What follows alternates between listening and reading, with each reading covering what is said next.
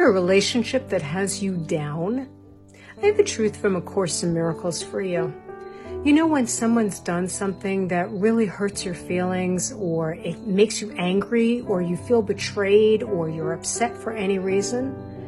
The real problem isn't so much what they did and what's going on. The thing that is hurting you more than anything else is that you're closing your heart.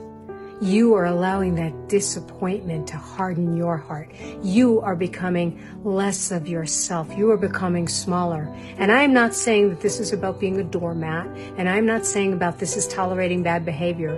I'm saying let's not let anyone else shut us down. You may choose what you do in terms of boundaries. You may choose who you have in your life or who you don't, but please don't harden your heart.